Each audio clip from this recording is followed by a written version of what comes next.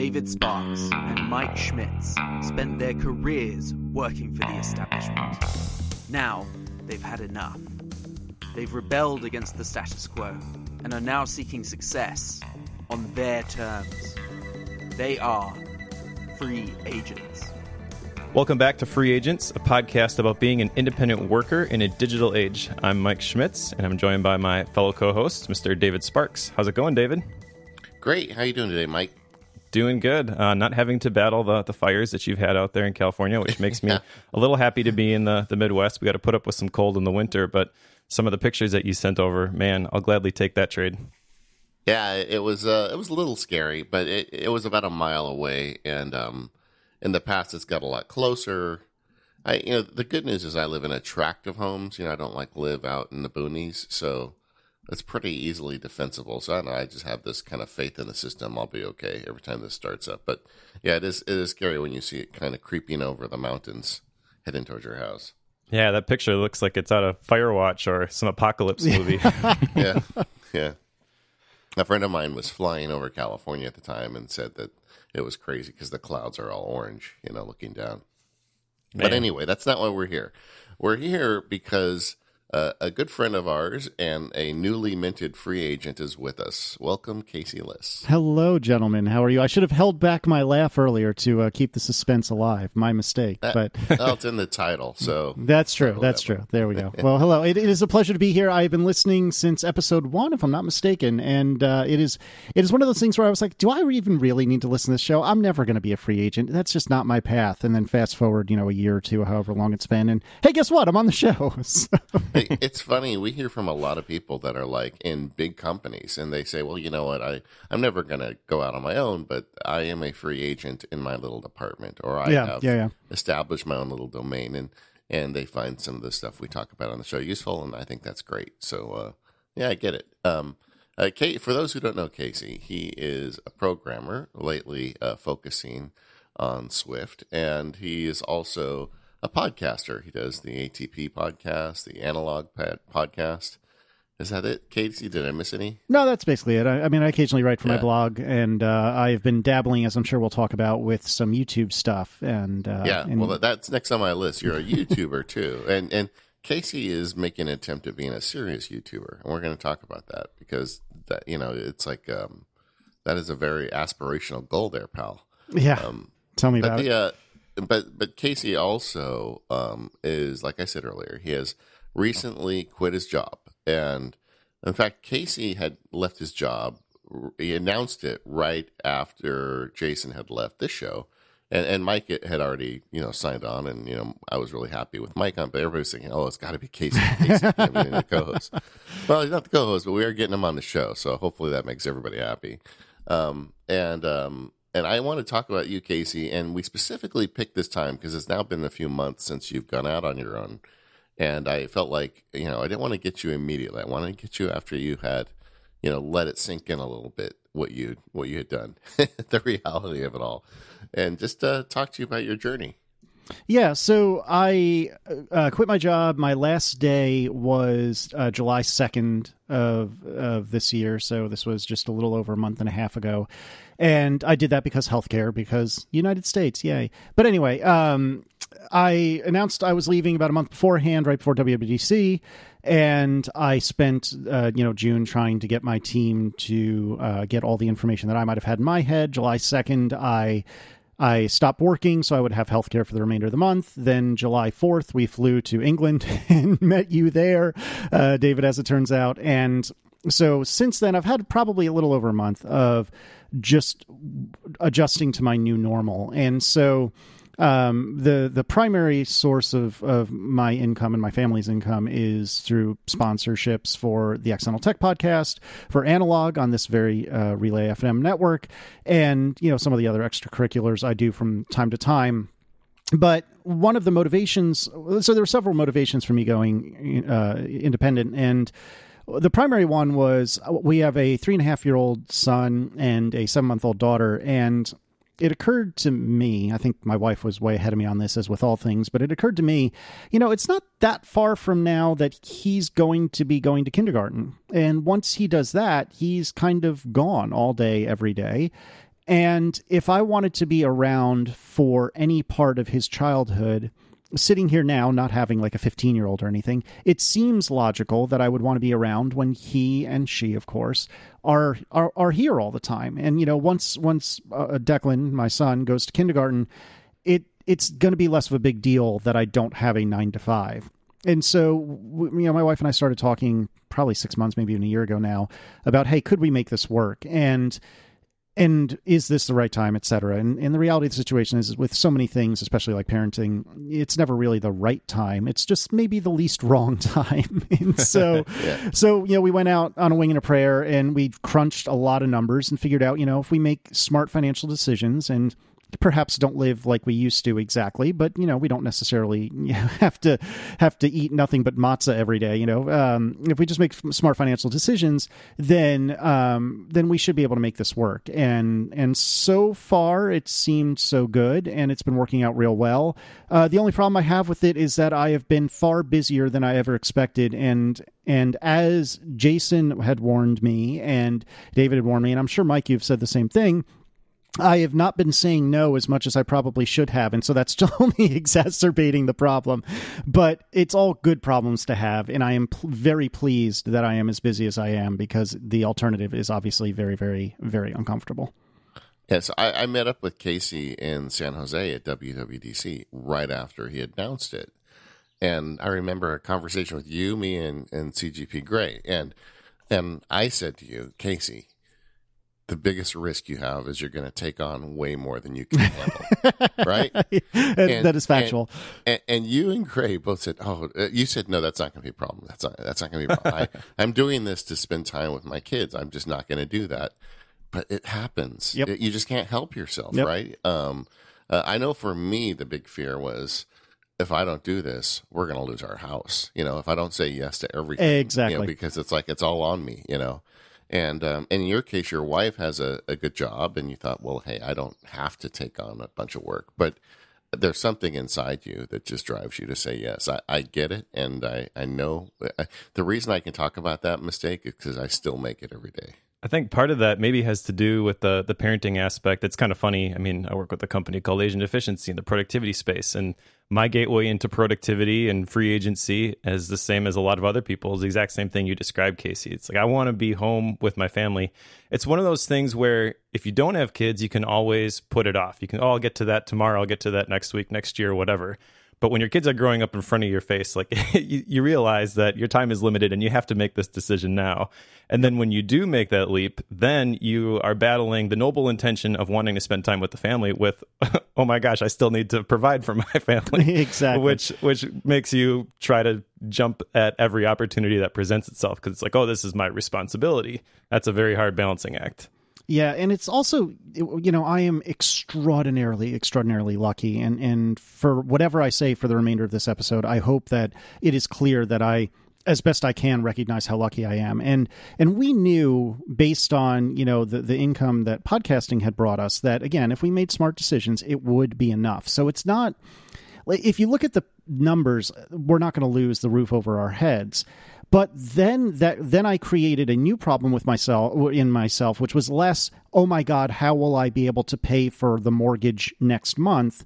And instead of that, it's, oh my God, if podcasting goes away, then what will we do? You know what I mean? So even though the near term is actually pretty solid, knock on wood, it's the long term that I'm now worried about. And so now I'm trying to diversify as best I can, hence the YouTube stuff, which surely will never make money, but it's at least fun. And again, we'll talk about that in a minute. But the YouTube stuff, it's, I've taken on just a tiny bit of 1099 of contracting work, which really doesn't amount to a tremendous amount of money, but it's getting my feet wet, getting all of that administrivia taken care of, and preparing myself so that if something drastically changes with the podcasting world, then at least I'll be ready to rock in the consulting world if I choose to go that route. But it's exactly what both of you guys said, particularly Mike, that, I want to be there for the family. I want to try to work less than 40 hours a week if I can get away with it. And I've done an okay job of that, but I envisioned like, oh, I will work exactly, half time and that will be enough to do the stuff in addition to podcasting. And in reality, I can't help but say yes to things and bleed into the time that I was hoping to leave for the family, which, it's again, I'm extremely lucky. I'm extremely, extremely lucky. And it is a good problem to have, but it is a bit of a problem nonetheless. I think one of the things that I did not expect was because, the idea of leaving and working yourself up to do that, to take that leap, is a stressor. And it is a thing where in the back of your mind, you're like, can I do this? Can I make it work? Can I get, you've got this thing going on. And you think that once you make the leap, then you're going to remove at least that element of the stress from your life because, okay, I did it. So now I don't have to sit around and panic and worry about whether I should do it or not because I did it. But what you don't realize, as soon as you make the leap, a new panic arises. And it's like, especially if you like it, and that was my case. Okay, I really like this. How do I keep it? Yep. How do I keep it? What do I do to keep it? Don't screw this up. Right. Exactly. And so the long-term goals and the diversification of work and multiple income streams and a lot of the themes we've talked about on the show immediately rise to the top. Yep. It's very, very true. Another thing you talked about, just kind of unpacking that a little bit is the importance of health insurance in the decision. And that's something I don't know that we've ever really talked about on the show, but I know that is something that affects a lot of people in making their decision. Could you talk a little bit about that? Yeah. So, back, 5-6 years ago, I was working as a professional developer and my wife was a high school biology teacher. And then when we had Declan in October of 2014, she, for that school year, she did not go back to teaching. And our hope and our continued hope is that she won't ever have to go back to, traditional work unless, for some reason she chooses to. And so that means I was the only one who could provide healthcare. And since I had a regular, as I would call it, jobby job, then that's not a problem because, the healthcare comes with your job. At least that's the way it works in the United States. Then fast forward to, 6 months to a year ago, and I'm starting to really consider being a free agent. And I actually, when my daughter was born in January of 2018, in January of this year, I took an extended paternity leave. I got 3 weeks from my employer, which was tremendous. And then I took another, 6 or 8 weeks as well. So I basically took off the first 2 or 3 months of the year. And that was unpaid for the most part, after those 3 weeks. And in fact, I had to fund my own insurance to some degree. Like it was still through my work, but I had to give them money, which was a little bit different. But I bring all that up to say I was weighing, should I even go back to work? And the conclusion I came to was, I need insurance. There's no two ways around it. And so I believe it was March or April, I went back to work and I thought this is the way it's going to have to be. And I didn't dislike my job. It was a job. It was frustrating, but I liked it by and large. And then what happened was we ended up having to fight with our insurance company a lot with regard to various and sundry bills for my daughter's birth. And I started really digging into what does this insurance cost us? Like, what is our portion of the insurance? And I knew that our insurance policy with my work was not great, and I knew it was not cheap. And I should have done this a long time before. I should have done this in the beginning of the year when I was at home, but you guys both know that newborns make everything stop. And so I didn't exactly have an overabundance of time to figure this stuff out. But I started crunching the numbers and realizing that, and I'm making up the numbers. I honestly don't remember what it was offhand, but it was something like our take-home bill for my work's insurance was something to the order of between $500 and $1,000 a month or something like that. I forget what it was. And I started looking on healthcare.gov, which is, colloquially known as, the Obamacare website. And it's basically where you can find self-provided insurance. And if work was like $500 or $1,000 of my contribution each month, Obamacare was like $1,500 or $2,000 or something like that. So yes, it was considerably more, without doubt. But it wasn't like it was 3x or 4x or 5x. It was, I think, less than 2x, whatever the cost, whatever the actual numbers may be.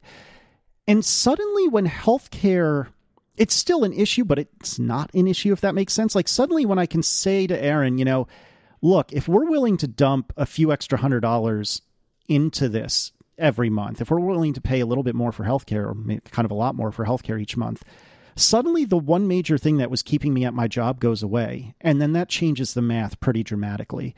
And that's basically what ended up happening. I think if I had a better and or cheaper healthcare plan at work, I may not have gone independent. But because of the bananas way that America works with regard to healthcare, it ended up that I am certainly losing money on this deal in that I am paying more for healthcare than I was before.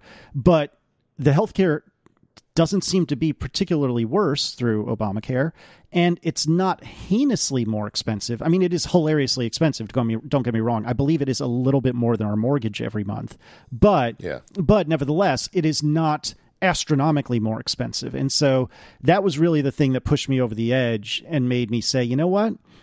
We probably can do this. And whether or not we can, it certainly seems like now's the time to try. And it took me a long time to realize this. Now I'm diverging away from healthcare a little bit, and I apologize. But everyone around me knew that, you know what, if this doesn't work, you can just get a job. Like, that's how this works. Like, and I knew that in my brain, but it took months, literally months, for my heart to believe that, if that makes any sense. Like, it took a lot of convincing from Aaron, from you, David, from Mike Hurley, from Marco Arment, from all of these people to really believe, you know, if this doesn't work, it's not like you're not employable. Maybe I won't be in a few years, but right now, at least, you know, I still know how to write code. I haven't completely fallen into the trap of being an unemployable independent worker. Like, I could always go back. And once I really believed that and looked at the healthcare numbers, it occurred to me, I've got to try it. I have no choice. I have to try it. Yeah, that is that feeling of, if you don't try it now, you'll never forgive yourself. I think that is something that really plays an element for a lot of people. Yeah. And I, you know, I wanted to be able to look back at Declan at, you know, 20 or 30 years old, and Michaela as well, but she's so young, you know, she's barely a person at this point. But I wanted to look back at the two of them and be able to say, you know what? I did my best to be there for you guys when you were super little and when we could spend a ton of time together.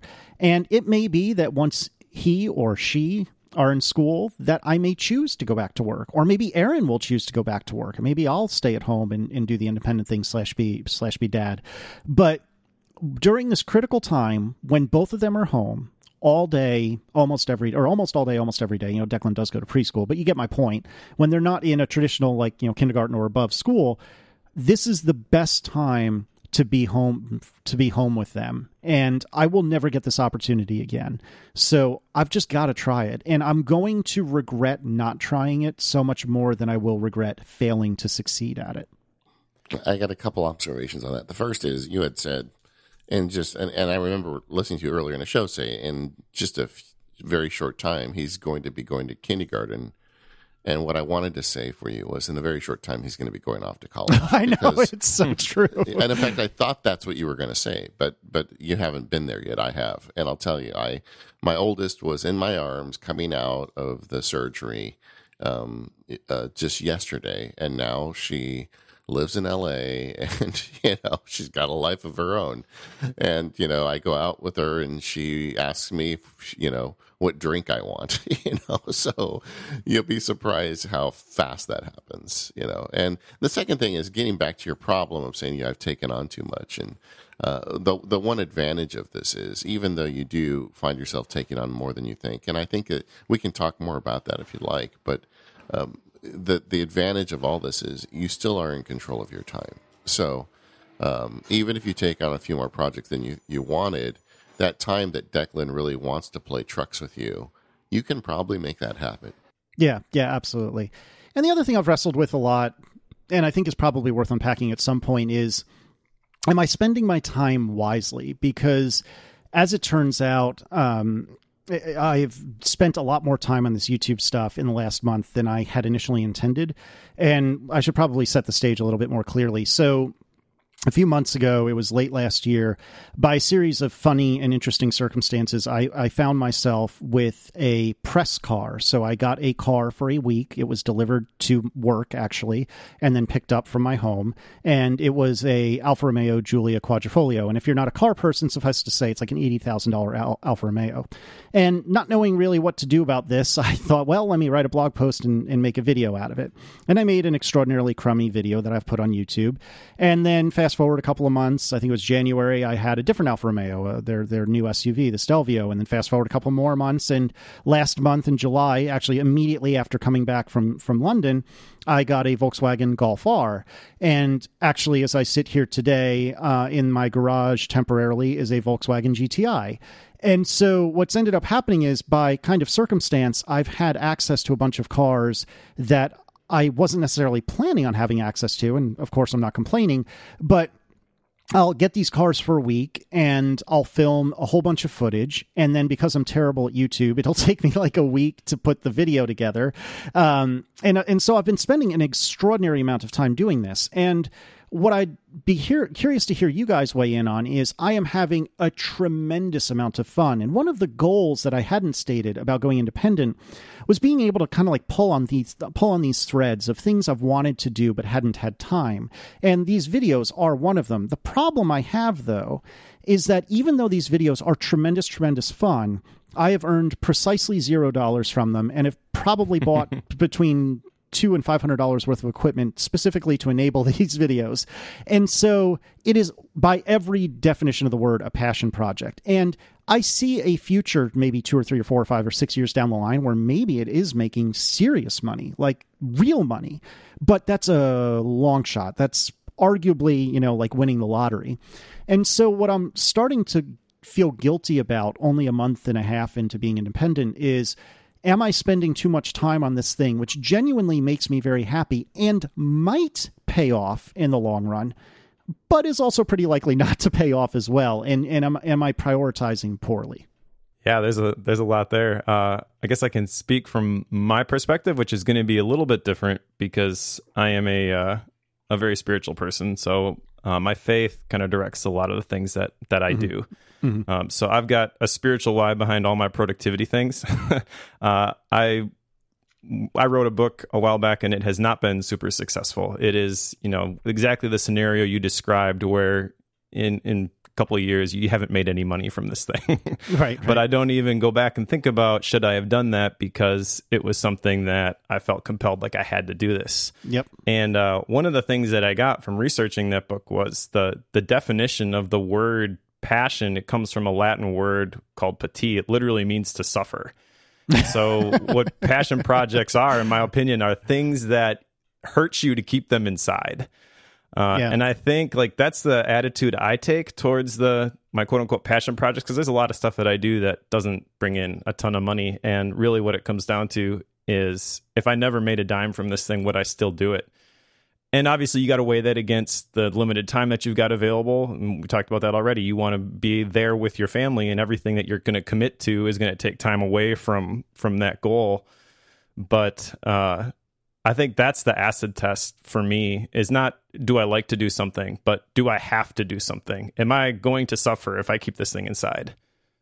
Yeah, and I feel like I've heard you talk about exactly that in the past, and I think it's spot on. And I don't know if I would suffer or not, but I take your point in that it is an itch that I definitely want to scratch, and suffer is a big word, which is why I'm kind of hemming and hawing. But your point is fair, that it is an itch that I really, really, really want to scratch. And when I do release a video, even though I can watch it back and see all the places where I screwed it up, I am still proud of the thing that I've created. Even that first one, which is terrible by any normal definition, I'm still deeply proud of it, because I feel, at least so far, and I've done 3 of these thus far, I feel like there is a progression and a path and a line.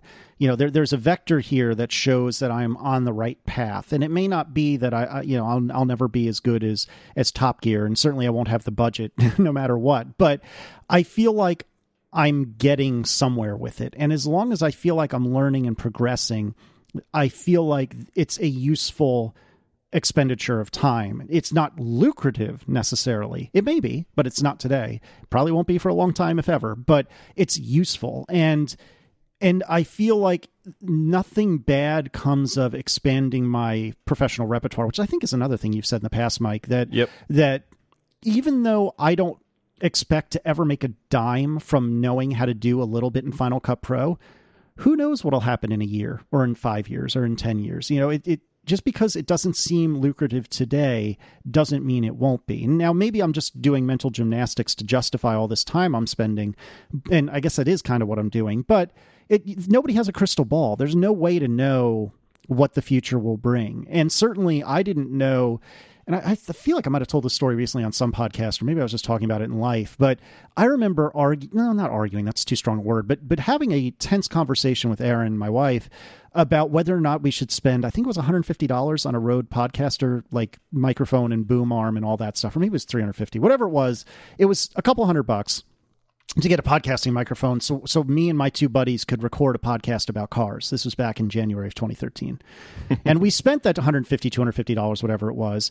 And I got a little bit of grief about it, and justifiably. Like, if I'm in Erin's shoes, I would have given her, if the roles were reversed, I would have given her a bunch of grief about it too. Why would you spend all this money on a microphone for something that will probably go nowhere?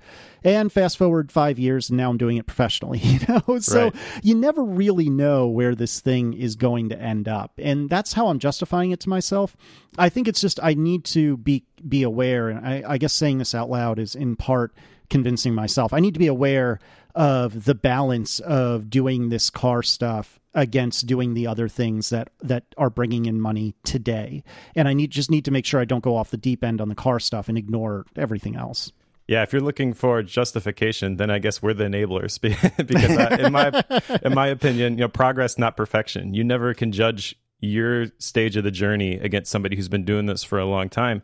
But it is important to recognize, and you talked a little bit about this, the skills that you've developed, and you have no idea what doors are going to open from doing this thing. I wrote my book. It was not a success by any worldly definition of success, but that got me connected with Agent Efficiency. Once I got there, I got into screencasting. That got me connected with Don McAllister, and like one thing leads to another. Now I'm doing a podcast with David Sparks. Like, I never would have pictured myself in this position, but it's because I pulled the thread and I kept following it to see how deep the rabbit hole went.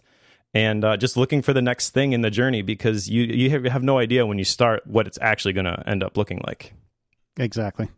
And just to follow up on one of the things Mike said on his very first episode as a co-host was, bet on yourself. And I think that's what you're doing in effect here. And that doesn't mean that betting on yourself on this doesn't mean that you're going to just stop everything and stop making your podcast and stop looking at maybe doing some 1099 work.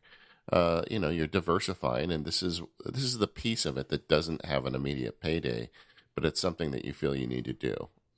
It's funny. I'm doing. I haven't really said much publicly about it, but I've talked on this show how I'm transitioning from books to video products, and I'm going to start doing some YouTubes for it, and I'm doing them not to make money on them, but just to kind of have a channel so people can get used to seeing my mug on a camera and understanding that I make video products. And I've got a different use for it, but it's a piece of what I'm going to be doing where I have no anticipation of ever making money on it. That's the other thing Gray told me. He says, you're never going to make money on YouTube at this point. And I feel like there maybe there's some truth to it. But then, I look at Casey, I've watched your videos. I'm not a car guy, it's funny because in the tech community, we always get excited about the new computers, and we can't understand anybody that, drives the same 6-year-old Mac and doesn't see why they need a new one. But I'm the exact same way like that with cars. I drive a car until the wheels fall off. But I get excited watching your videos because they're kind of infectious, and, you're a great guy. And I could see this absolutely taking off for you or turning into something that you don't expect it to. So, does Alfa Romeo have an affiliate program? Yeah, right. If only. I mean, Tesla does. So if I only had a Tesla, then maybe I could get some referrals there. But no, I mean, I agree. And one of the unbelievable luxuries, and I guess a theme of this episode is me reiterating 1,000 times how lucky I am and how appreciative I am of the people who listen to me do exactly this sort of thing. But one of the luxuries I have is that now that I'm not, slaving away for the man, if you will, I am definitely, I have more time than I had before, and I have the ability to try. And I think as long as, and this is what I took from what you just said, David, as long as I keep it in check and don't go completely off the deep end, there's probably no bad that will come from this. If I'm refusing to record podcasts on account of video stuff, podcasts like, ATP or Analog or something where I am getting some amount of a paycheck from it. If I'm refusing to do the things that are demonstrably lucrative, that may be a problem. But if I'm just trading off between things that I hope will become lucrative, that isn't necessarily a bad thing. And the other thing, the other motivation for continuing to do this car stuff is that I have accidentally ended up with a fair bit of momentum on this since quitting my job. And I kind of don't want to let that stop. I don't want to pull back or pull up, if you will, and slow down from the sprint I'm in the midst of. I've been trying to go running in the mornings for the last several months, and I can tell you that once you start to slow down, or at least for me anyway, once I start to slow down and go from a run to a jog, or a jog to a brisk walk, or a brisk walk to a casual walk, it's hard to get going again. And so to some degree, I feel like I've got a little bit of fire under my bottom and a little bit of momentum going on this YouTube stuff. So I just want to see it through. And maybe in a month or two, maybe that'll all dry up, and maybe I'll be out of cars to review and there'll be nothing left for me to do for a while. But I don't want to lose the momentum while I've got it. And that's part of the reason why I'm trying to push so hard. Yeah, momentum is an interesting topic. On the topic of running specifically, I ran a half marathon in May, overtrained. Oh, good for you. Thank you. Yeah, overtrained though, hurt my knee, and I couldn't run for 6 weeks after that. And by the time I started running again, I went from 13.1 at almost an 8-minute pace to 3.5 miles at a 10-minute pace. Yeah. Basically had to start over. I trained a year for this thing, and now I gotta go from square one again.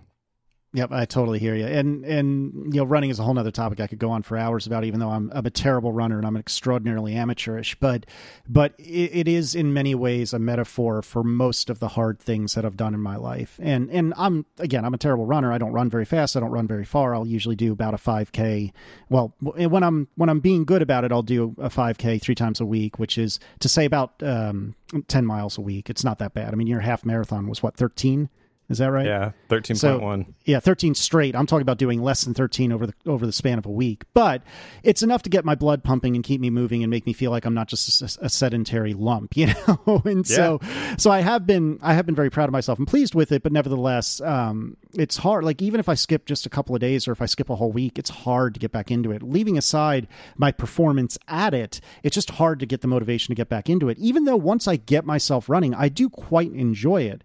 But I think part of the problem is I do it early in the morning before everyone else in the house is up, because I feel like that's the best time to do it. That's least intrusive to everyone else.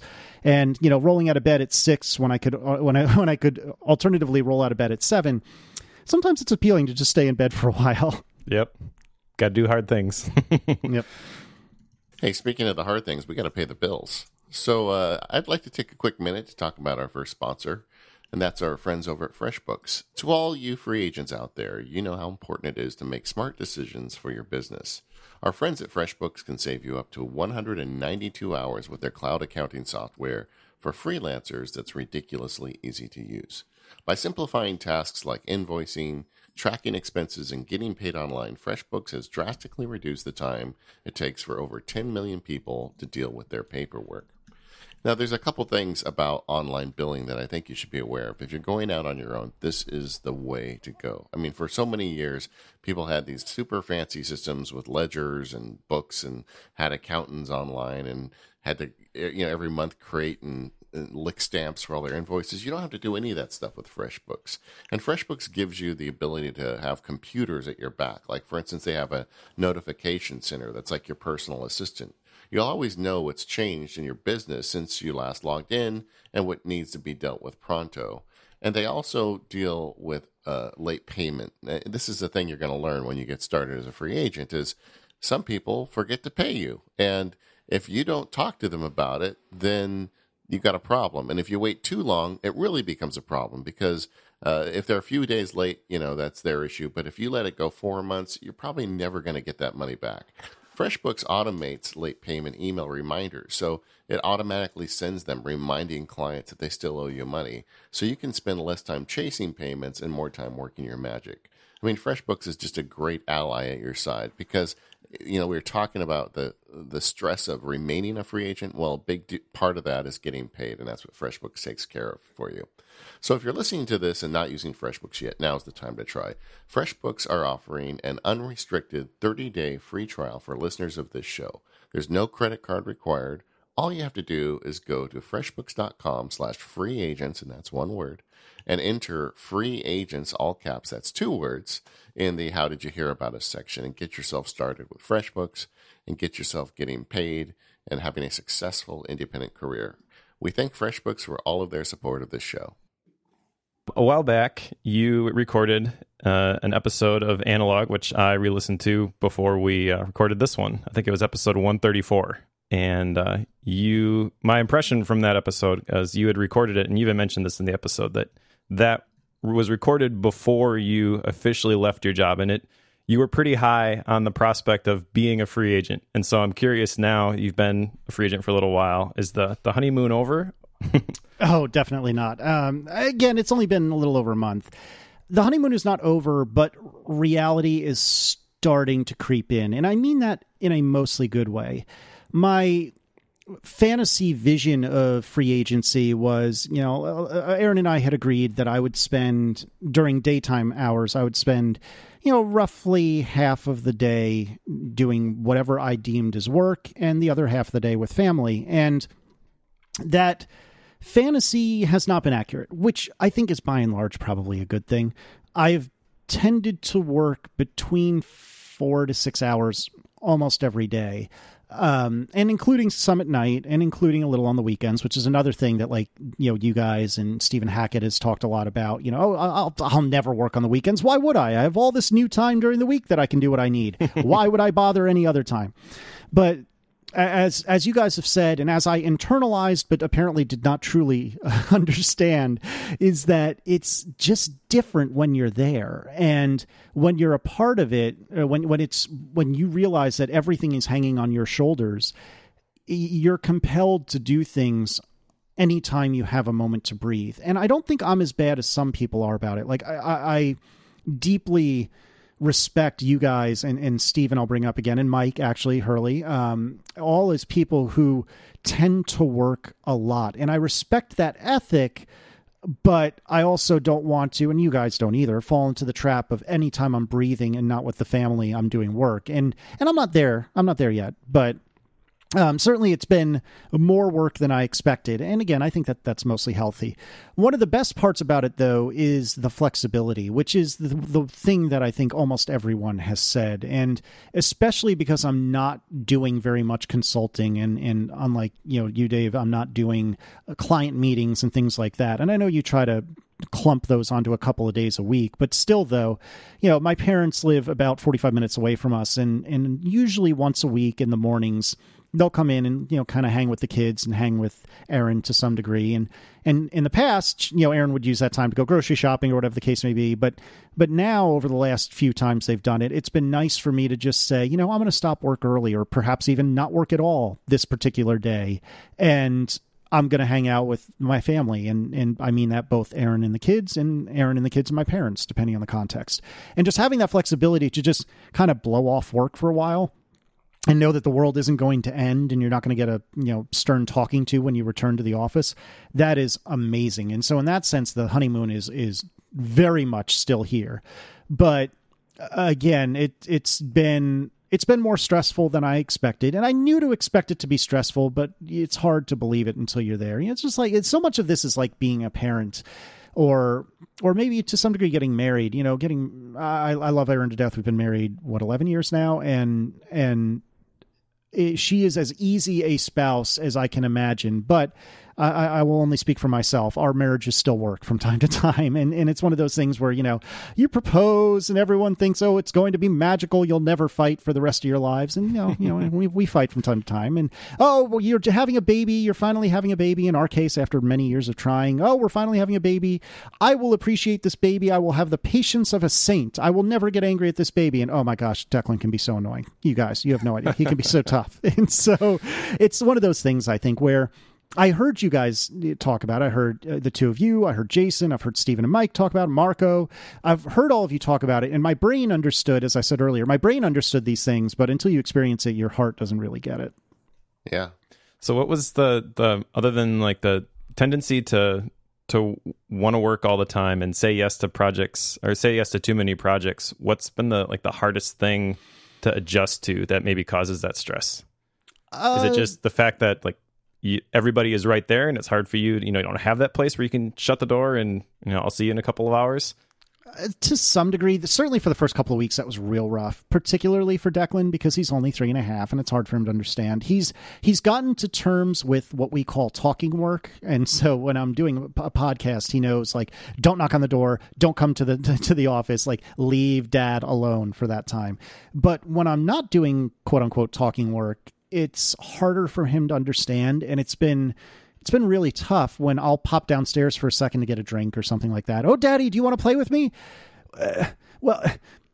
Yes, I do, but I can't. And yeah, I think that that's a balancing act for everyone involved. And I think there probably are times, I think it was David that said this earlier in the episode, there are probably times that I should just play trucks with Declan for a few minutes and then be like, okay, buddy, I got to go back upstairs.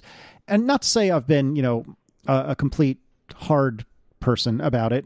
I don't want to swear, but not that I've been completely unflinching about it, but I've certainly erred closer to the side of nobody. I got to go back up. I'm sorry.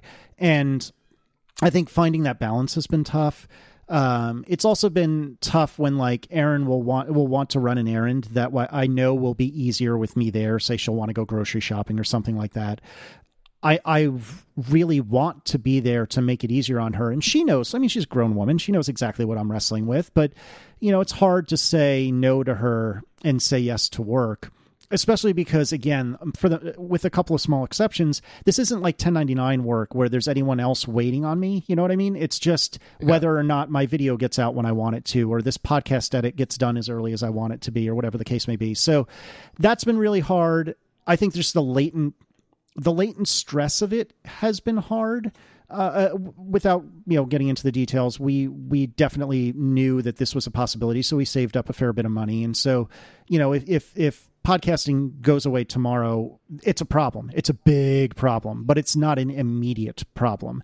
So that has kept some of that stress at bay, but it's certainly more stressful. And the argument that Marco has made to me many times is that even if you have a traditional job, that could go away tomorrow. And as it turns out, my particular employer that I just left did do a series of layoffs over the last few months. And so it is even more true than in many cases that for me, my job could have been at risk, but it doesn't feel that way, or at least it never did to me. And so because of that, different when you lay off yourself.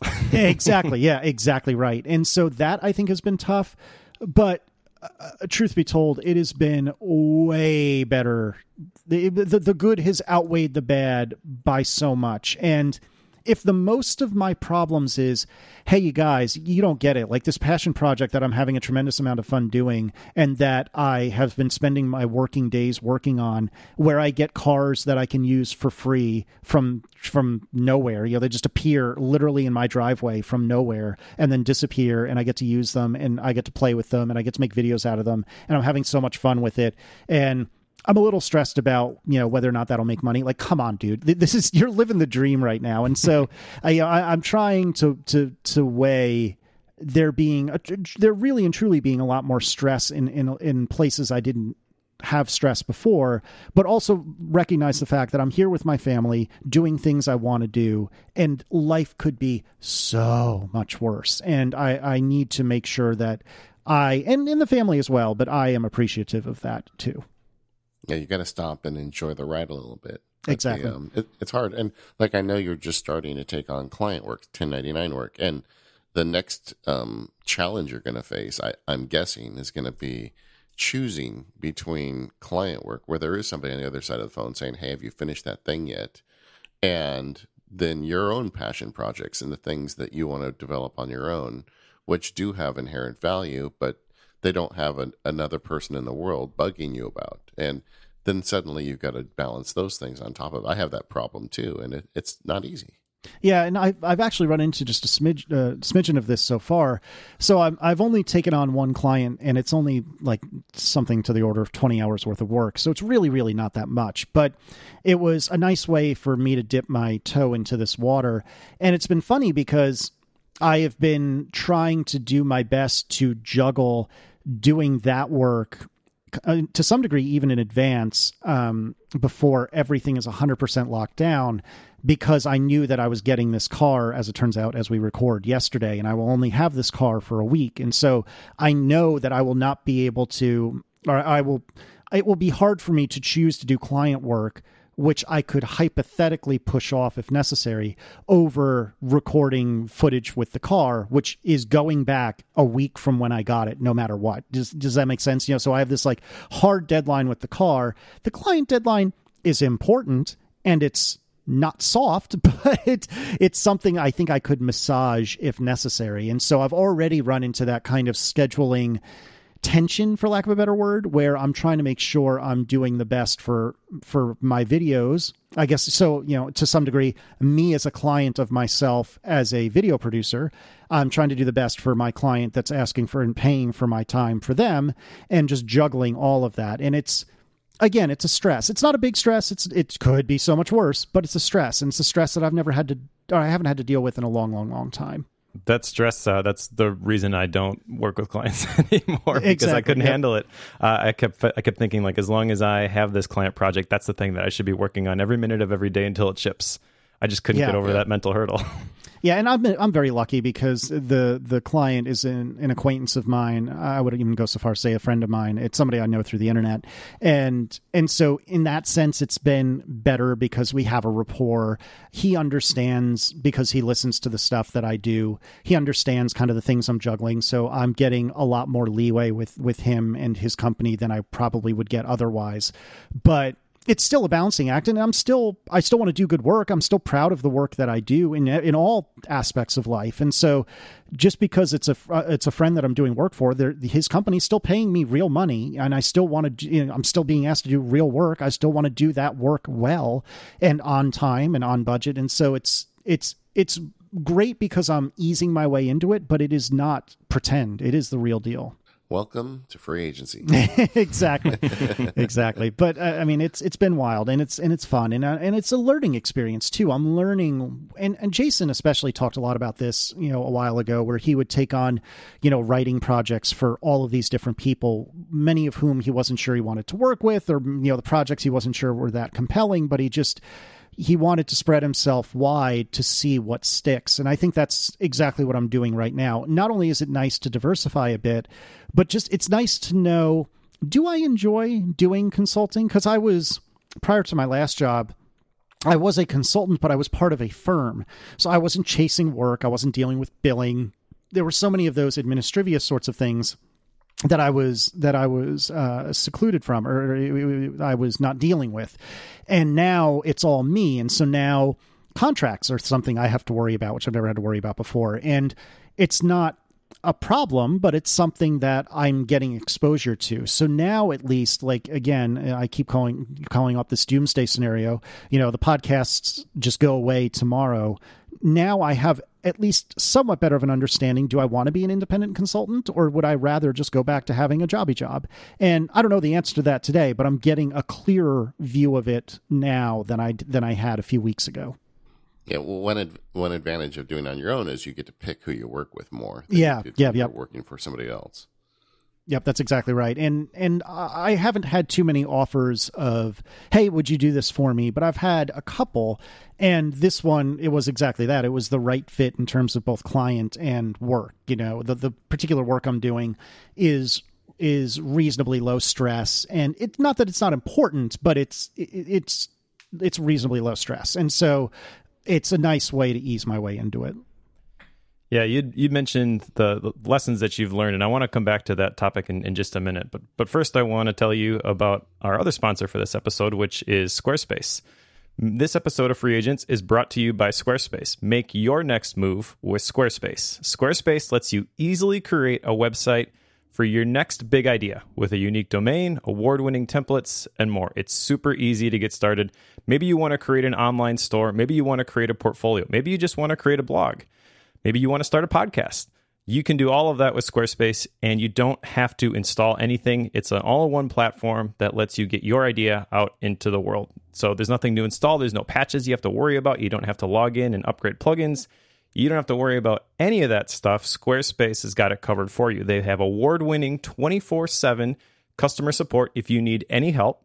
And they let you quickly and easily grab a unique domain name that fits your project. And all of those award-winning templates, which are beautifully designed, are there for you to pick from so you can show off your great ideas. I used to do web development in the past, and I would set up WordPress sites for people. And eventually I just stopped working with clients, and I said, just go check out Squarespace. You can probably do it yourself. And a lot of them did. And now whenever I have a need for something like an outreach at our church even, I use Squarespace to set up those websites in a single afternoon. Squarespace plans start at just $12 a month, but you can start a trial with no credit card required by going to squarespace.com/freeagents. When you decide to sign up, use the offer code FREEAGENTS, that's all one word, to get 10% off your first purchase of a website or domain and to show your support for free agents. So once again, that is squarespace.com/freeagents and the code FREEAGENTS, all one word, to get 10% off your first purchase. We thank Squarespace for their support of Free Agents and Relay FM. Squarespace, make your next move, make your next website. One of the things that you mentioned earlier was that David, Jason, some of the other people that you know have given you great advice. And I'm wondering, what's one bit of advice maybe that you wish you had had when you started? And what's one bit of advice that you would give to somebody else who is considering becoming a free agent? Oh, that's a really great question. I wish I had thought about that in advance. I almost wonder if the advice that I would give is that even if you really and truly believe what you've heard, like I believed what you guys have said about you're going to take on too much work. And I believed what you said about, you will still have stress. It will be different stress, but you will still have stress. I believed it, but I didn't own it. And I almost wonder if the best advice I could give was, even if you're sitting here listening to us and you're saying, oh, yeah, I totally get that. I understand. You're not really, well, I wasn't anyway, able to understand until I lived it. And that's not a problem. But no matter how confident you are about how much you understand what your friends in your ears are telling you, it doesn't necessarily mean that it won't take you by surprise when it actually happens. And I don't know any way to really hammer it home other than to say, no matter how much you think you get it, you probably don't. And that's okay, but you probably don't. And that's the advice I would give. In terms of advice I wanted to hear, other than that, I don't know. I think perhaps the best thing that happened to me, which again was mostly happenstance, was, I left my job, I went on this trip, and then I got a car just a couple of days later. And obviously that's a particular set of circumstances for my particular work. But what I think that did was it forced me to get on the horse immediately. So let's say, for example, I left my job, went on this vacation, then came home. And I didn't have any particular urgent need to do anything. It could be that sitting here now, a month and a half later, or whatever it is, I would still be just easing my way into doing work. Oh, yesterday, guys, I did 3 whole hours of work. Aren't you proud of me? And so I think it was very helpful to have some sort of, and in my case, especially external deadline that was set for me. I mean, obviously I had a lot of control over this, and so I did set it for myself. But once I committed to getting that car, a few days after we came back from the UK, I suddenly had a deadline, and I had to go straight into, I had to go from 0% to 100% pretty much immediately. And that was stressful, but ultimately I'm very thankful for it because it compelled me to really get a grip and get a grip fast. And maybe you, the royal you, are not like that. Maybe you have very good self-control, and maybe you would not just sit there and just screw around on Twitter or what have you.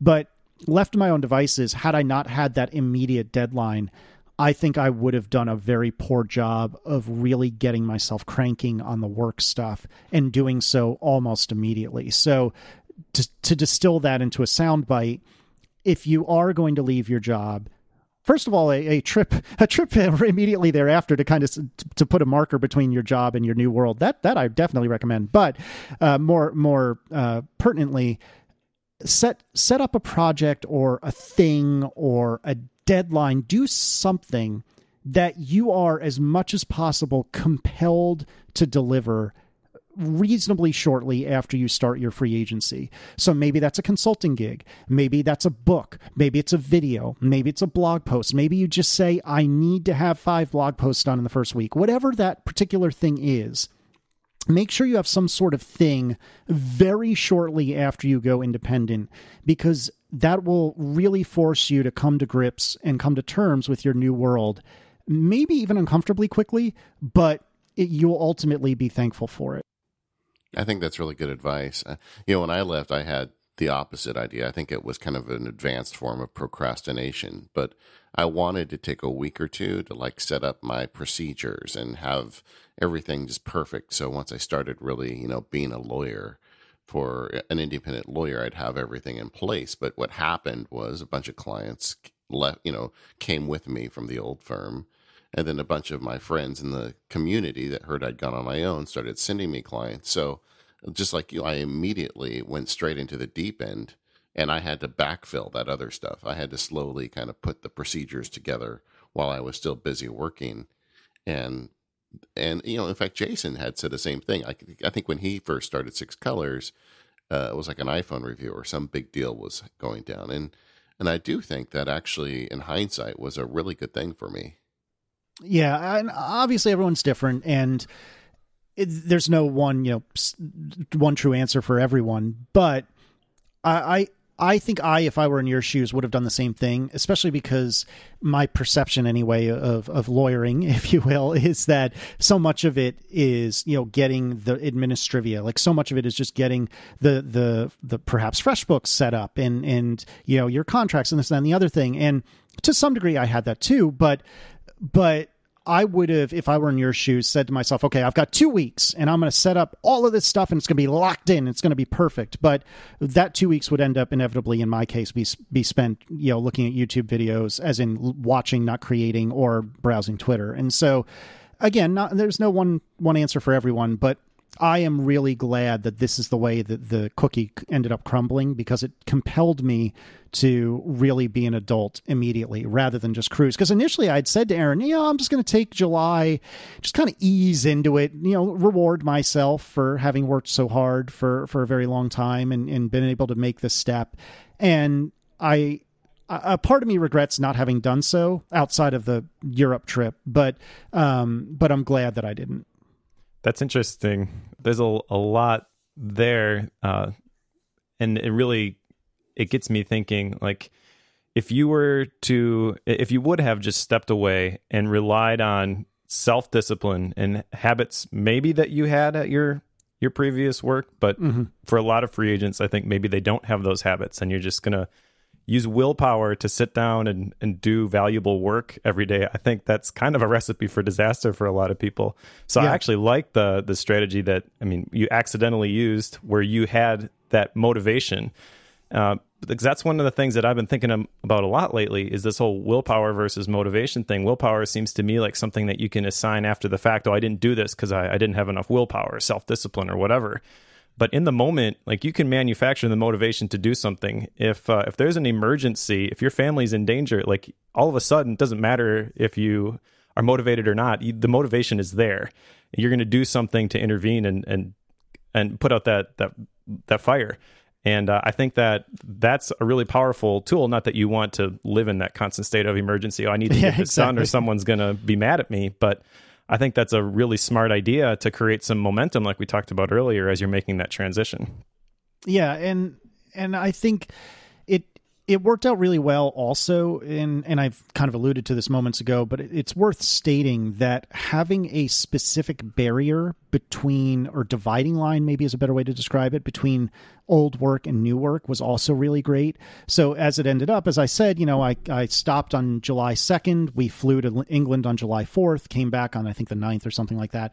And it was a very short trip, and it was absolutely vacation. No ifs, ands, or buts. It was vacation. But it was also a really great way to say, okay, self, that stuff that you just left behind is behind. And when you come back from this is the new world. Now, of course, spending a whole pile of money to go overseas immediately after losing an entire salary is approximately the worst financial decision we've ever made. But I think it was, in terms of our spirit, if you'll permit me to say so, I think both of us really needed that. Both Aaron and I really needed that to draw this line in the sand and say, okay, this is what was. And when we come home, there will be something new. And that doesn't have to be a trip overseas, of course. It can be a staycation in the town in which you live. It can be a trip to go see your family or your in-laws or whatever the case may be. And it doesn't even necessarily have to be travel. But for me anyway, it was super nice to have some sort of event, some sort of thing, which was not work-related, where I could unwind, decompress, and just say, okay, that's behind me now. Let's get amped up for what's coming. And I would add a corollary to that. I hear from a lot of people that are, quitting their jobs or thinking about it as a result of the show. And a lot of times the emails start out with talking about how miserable they are and how terrible the people they are that they work with. And I think when you turn the page, like Casey's talking about, that's also a great time to say, you know what, all that stuff, let's say maybe I was mistreated before, but, it's time to forget about that now. And time to focus on what I'm going to do. Whatever has happened in the past, that's the past. Now let's just focus on the present and the future. Yeah, that's a really good point. I mean, as I said earlier, I left my job in a happy way. What I should say, I wasn't leaving my job, middle fingers high in the air saying the heck with you guys. I left my job saying, you know what, if for some reason this stuff doesn't work out, I'm going to call you guys back in 6 months or a year or whatever the case may be and say, hey, remember me? Can I come back? So I was not leaving my job feeling, mistreated or being grumbly about it. I left my job because I thought that there was something better on the other side of the fence. And I think that even despite that, having the dividing line between the two was very, very helpful for me. So do you have any sort of, obviously the description that you just gave where you left your job and you left the door open to go back there. Did you have in your head, like, I'm going to try this for this amount of time, and if it doesn't work, then I'm going to go back, or when you run out of savings, or what was the thought there? Yeah, sort of. So my goal was, okay, short term, I want to make it 6 months, basically through the end of the year. And unless something dramatic happens, there should be no reason that shouldn't work out. Again, we crunched a lot of numbers. I lived in the numbers app on my computer for like 2 weeks straight, trying to figure out, okay, what things do we enjoy that we really want to budget for, and what things do we enjoy that we really shouldn't do? Do we really need a cable subscription, for example? And so far we've kept it, but you know what I'm saying? Like, should we cut the cord? Should we do this? Should we do that? We probably shouldn't go out to eat all the time on the weekends, which we do because we enjoy it. And even though we aren't going to like fancy restaurants, I'm talking like Panera Bread or something like that, or McDonald's even. But nevertheless, that adds up if you do it a lot. And so, as I'm crunching these numbers, I'm figuring out, okay, well, there's no reason it shouldn't last 6 months, but I'd like to see 6 months at the least. And then and that wasn't even like a reach. That was just okay, if I can't make it 6 months, something really went wrong. But my goal is I would love to be able to make it until Declan is in kindergarten. And again, he's 3.5 now. So what is that, 2 or 3 years? His birthday is right on the cutoff. So I think he'll enter kindergarten when he is almost 6. So basically, and he's almost 4 now. So basically 2 years. We'll just call it 2 years for the sake of conversation. At a minimum, I would love to be able to make it 2 years. And at that point, if I can't make it anymore, it's going to kill me that I couldn't last until Michaela my daughter is in kindergarten. But at least I will have made it for the transition from her from, infant lump into person. And I mean that in the best way possible. I mean, infants are just kind of there. They don't really do much. And she's becoming ever more a person every single day. And so by the time that Declan is in kindergarten, she will be basically Declan's age. And thus, if I can last that long, that's my goal. I consider that to be my goal. If I can last until she is in kindergarten, which is basically, 5 or 6 years from now, that is my stretch goal. And if I can get until both the kids are in kindergarten, I'm going to be really, really pleased. And even if the day she enters kindergarten, I go back to working a traditional job, or perhaps Erin does, or whatever the case may be, even if that very first day of school is my very first day of work, I am okay with that. I will consider that a resounding success, because I was able to be there for the kids when they were there with me. And if I can make it that long, that will be tremendous. Does the idea of going back to a job, does it give you a reaction at all? Are you really against it, or you don't really care if you have to? It sounds to me like you're willing to go back, which is, I think at this point for me would be really hard. I am willing to do what it takes to feed my family. And I don't mean to imply that you're not by any stretch of the imagination. I have no doubt that you would go, you would go back in a heartbeat if that's what it took. But I think that right now I have not been independent enough to become unemployable. However, you asked me that same question in between 6 months and a year, assuming everything works out like I hope. And I'm pretty sure I'm going to be pretty well unemployable at that point. Like I can already feel it building within me. Like, what do you mean I can't just blow off work for 4 hours to hang out with my family? What? Why?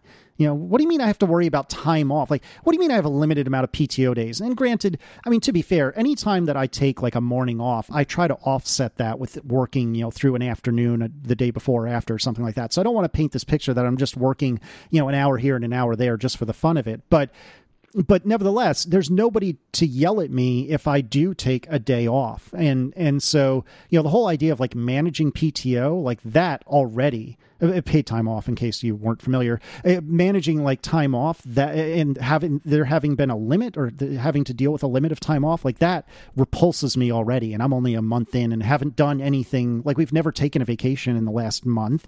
We didn't do anything since Europe. And so, despite the fact that I don't really have to worry about PTO because I haven't taken any, just the thought of having to worry about it is already deeply repulsive to me.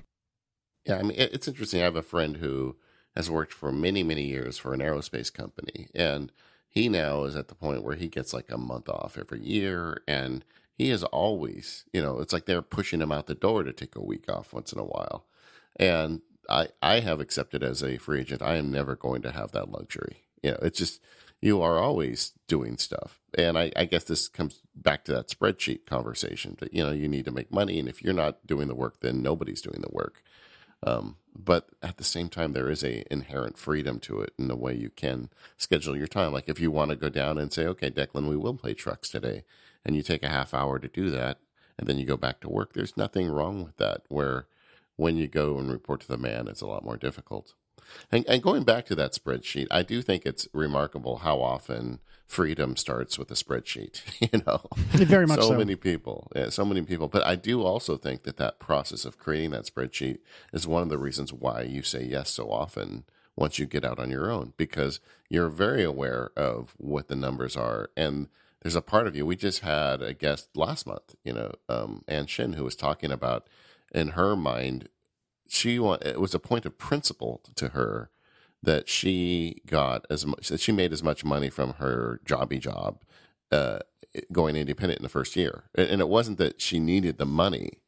Well, I'm sure everybody needs money, but she didn't need that exact amount of money. Sure. But I think she wanted to prove a point. She wanted to be able to talk to her family and say, yeah, I'm on my own, but I'm doing just as well as I was before, or I'm doing better. And I think that is definitely a reason why you feel a pressure to say yes, at least in my case. Oh, absolutely. I couldn't agree more. And I'd actually like to double down on the spreadsheet talk.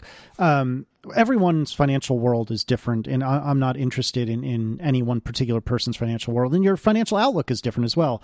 But I found for me that looking at it unemotionally and looking at the numbers, both in terms of what is my expected income versus my expected expenditures, and additionally, looking at whatever Aaron and I had chosen to save in advance of this, like how long can we last if literally I do not make a dime starting today?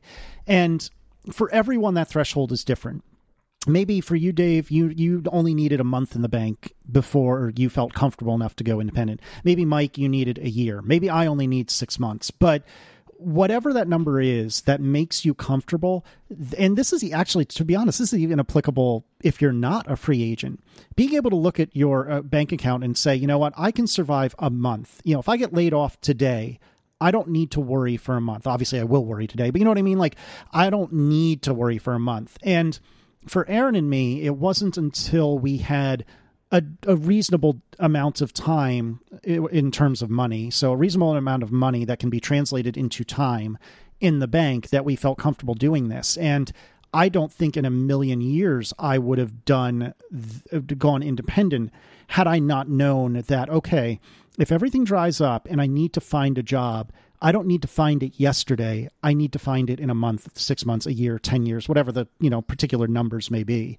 And I cannot stress enough that having, and this is not news. I mean, I've heard you guys say this before, but having some amount of money in the bank and knowing, and this is where the spreadsheet comes in, knowing how much time that money will literally buy you is extremely important, because it will either tell you it's too soon, it's time, or you know what, it could be time, but just wait another couple months and then you'll be 2 times better off, or 3 times, whatever the case may be.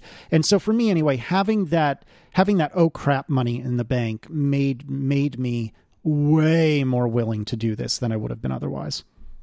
Yeah, and we did an episode 29 it's called The Spreadsheet, and I'd recommend listening to that if this is news to you. But but I do think that, that runway calculation is important.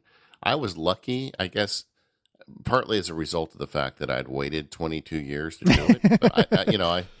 But so I had a client base. I had people that I knew would come with me. So I didn't need a lot of runway. That's true. That's true. I wasn't going to have months where I didn't make any money. And I had an existing side businesses that were earning money. So it really wasn't that hard. I feel sorry, or I have empathy towards people who are thinking of making a move and they don't have, like if they have a client-based business they want to start, but they don't have clients yet. I mean, that changes the calculation in a lot of ways. And, it's just stuff you have to think about. And like for you, I think you were okay too, because your primary source of income was already existence. It was the podcasting revenue. Yep. That's what you were looking at. And you do need some runway for some of this other stuff you're working on, but you have enough solid income coming in from the other stuff that you've got that runway. Absolutely. And it's one of those things where I'm enough of a worrywart that I want to be prepared for my financial world to dramatically change tomorrow. And maybe you, Dave, you, Mike, or you, listener, aren't as much of a worrywart as I am.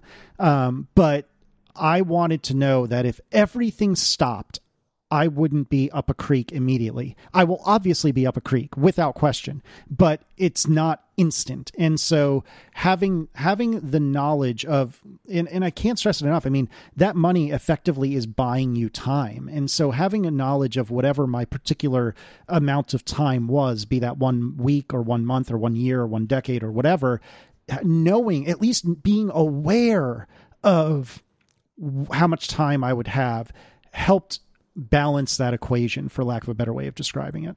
So you're still up a creek, but at least you've got a paddle. Yeah, actually, you know what? That's a tremendous way of putting it. You're exactly right.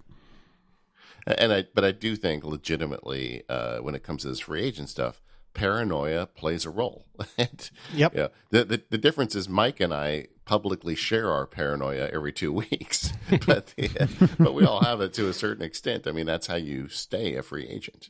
Yep. And I think it is healthy. It's, again, one of the things that I'd heard everyone say is that you are still stressed. It's just different stress. And I think that is extremely true. I will take this stress sitting here now over the stress of, oh God, I've got that meeting with that boss that I don't like, or, oh God, I really don't want to work on this thing that I have to work on. And one of the luxuries of being a free agent, as you guys said, is that you don't necessarily need pick up, well, oftentimes you don't need to pick up work that you don't want to, or at least if everything's going well, right? And so I will take the stress over the stress that I had at my jobby job, but it is not it's not stress-free living by any stretch of the imagination. Yeah. But, just remember, all those lottery winners are super miserable. Yeah, that's true. I've actually said for years, because I am terrible with money, the only reason we've saved a dime in our entire relationship is because Erin is very good with money and I'm terrible with it. And so I have said to her for years that if we ever win the lottery, I will give her all of the money and don't ever give me a dime, which will, of course, will ruin everything. But oh God, I would be ruined if we won the lottery. Come on, Erin. I need at least 2 Aston Martins. I mean, why? That's not unreasonable, is it? And plus, there's no reason we can't buy a building that has 34 garage spots. I mean, I only have 3 cars now, but we already have 3 on order. That's reasonable, right? You need it for your YouTube channel, after all. Exactly. I mean, come on, be reasonable, Erin. I need it for my work. It's for my work. Oh my goodness. So you've been in it a little over a month now. What is the hardest part about being independent for you? Diversifying, which is maybe, I hope that doesn't come across as smug. I don't mean it to, but as you said a moment ago, I do already have a lucrative thing that is making me money, and that if I'm smart will continue to make me money. But it's scary to me that I don't have a very reliable plan to diversify. I have plans. I have this YouTube stuff that we spoke about quite a bit. I have a little bit of 1099ing that I'm doing. And I also, and I've talked to you, Dave, about this a lot. I've also contemplated writing a book about this particular flavor of development that I like to do. And so all of these things could be lucrative and could help me diversify, but it's stressing me out and kind of freaking me out that I don't have anything that is already starting to indicate that I'm diversifying. I guess like consulting kind of, but say for example, like if the YouTube channel was making $100 a month, let's just throw a number out there, which will probably never will from what I gather of what you earn on YouTube. But for the sake of discussion, the YouTube channel is making $100 a month. Well, that isn't much today, but 150 starts to add up to 200 starts to add up. All this, I could see the snowball growing, or the snowball rolling down the hill, and I can see it growing. But as of today, as I said earlier, YouTube's made me precisely 0. And so I think it's really stressing me out that I haven't diversified, and I would love to diversify more. And maybe that means doing a lot more consulting than I had planned to do. Maybe that means that I need to work even harder on the YouTube stuff, but diversifying would be nice. And that's not necessarily what everyone would want to do, and there's also different kinds of diversifying. You could be a lawyer that has one big client or a consultant that has one big client. But what happens if your big client goes away? Say I'm doing, let's say, for example, I'm doing consulting work for my old job, which isn't the case. But let's just say, for example, that they contracted me to do, 30 hours a week of consulting at my old job. Well, that's all well and good. But what happens if they say, well, okay, we're done with you, Casey. Let's move on. If I don't have anything waiting in the wings, then I'm not diversified. So yeah, even if I'm, you could be diversified even within one line of work. You can be a diverse consultant. What I'm talking about is being a diverse professional, but you could be a diverse consultant, and that helps as well. And so just being diversified is stressing me out pretty bad. Well, if you'd like a little affirmation, I have to say, for someone who's as early on the journey as you are, you're asking yourself a lot of the questions that it took me a lot longer to figure out. Well, that does make me feel slightly better. It is hard, though. I getting back to the top of the show, I think one of the easiest trap to fall into, and maybe the trap you're supposed to fall into, honestly, when you go out on your own, is saying yes too much and taking on too much work. It does, however, have some side benefits. It gives you the ability to find the stuff that you actually enjoy doing, and it kind of comes back to the adage. I remember somebody told me, when you're hiring people, be quick to be slow to hire and be quick to fire. But, it's the same thing where, you bring these projects on, and if you realize it's not the right thing, be willing to jettison. Even if you said yes to too much, at least take some time to be willing to get rid of the stuff. For me, a big move for me was when I stopped taking on litigation work, which is, kind of, objection, Your Honor, kind of stuff where you and act fancy, which was very lucrative. It was the most lucrative thing I did. But I realized if I wanted to make the Mac Sparky thing work, I could not like go all in on litigation, which consumes all your time. So, but I think just being open to the idea of jettisoning some of that stuff as you go forward is something you should remember. Yeah, and I think, coming back to what do I wish I heard when I was just becoming a free agent, no matter how much I had a plan for how I was going to spend my time and what I was going to work on, my mental model of my plan for my new working life was that it was a straight line from A to B. And I think that the reality of it has been that it's been a kind of meandering, curvy line that's going from A, hopefully in the direction of B, but it's been less of a straight line than I expected.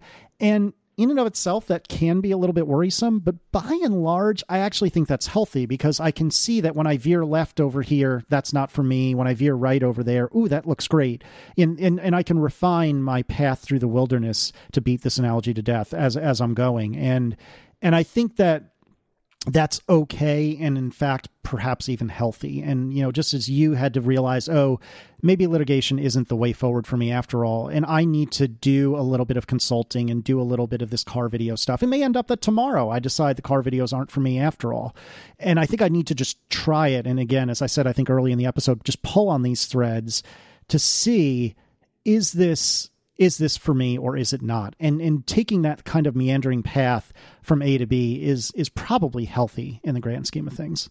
I think a meandering, curvy line is actually a lot straighter than a lot of free agents. I picture like one of those big squiggly balls where you try something, it doesn't work, you change course, you try something else. I think that's a really important point, not necessarily, I guess, as advice to you, but generally speaking, to the topic of being willing to jettison things. I think it was last episode, David, we talked about the personal retreat thing and the three questions that I asked myself. What should I keep doing? What should I start doing? What should I stop doing? And I make myself answer that question. What should I stop doing? Like pick something to stop doing every 90 days, roughly, just so I have the margin to say yes to some of these things and pull some of the threads and figure out, where they're going to lead.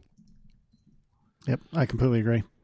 You know what? I can't wait to have Casey back in a year or two after you've gone further down this road and you're a famous YouTuber. Maybe you won't have time for us. I don't know.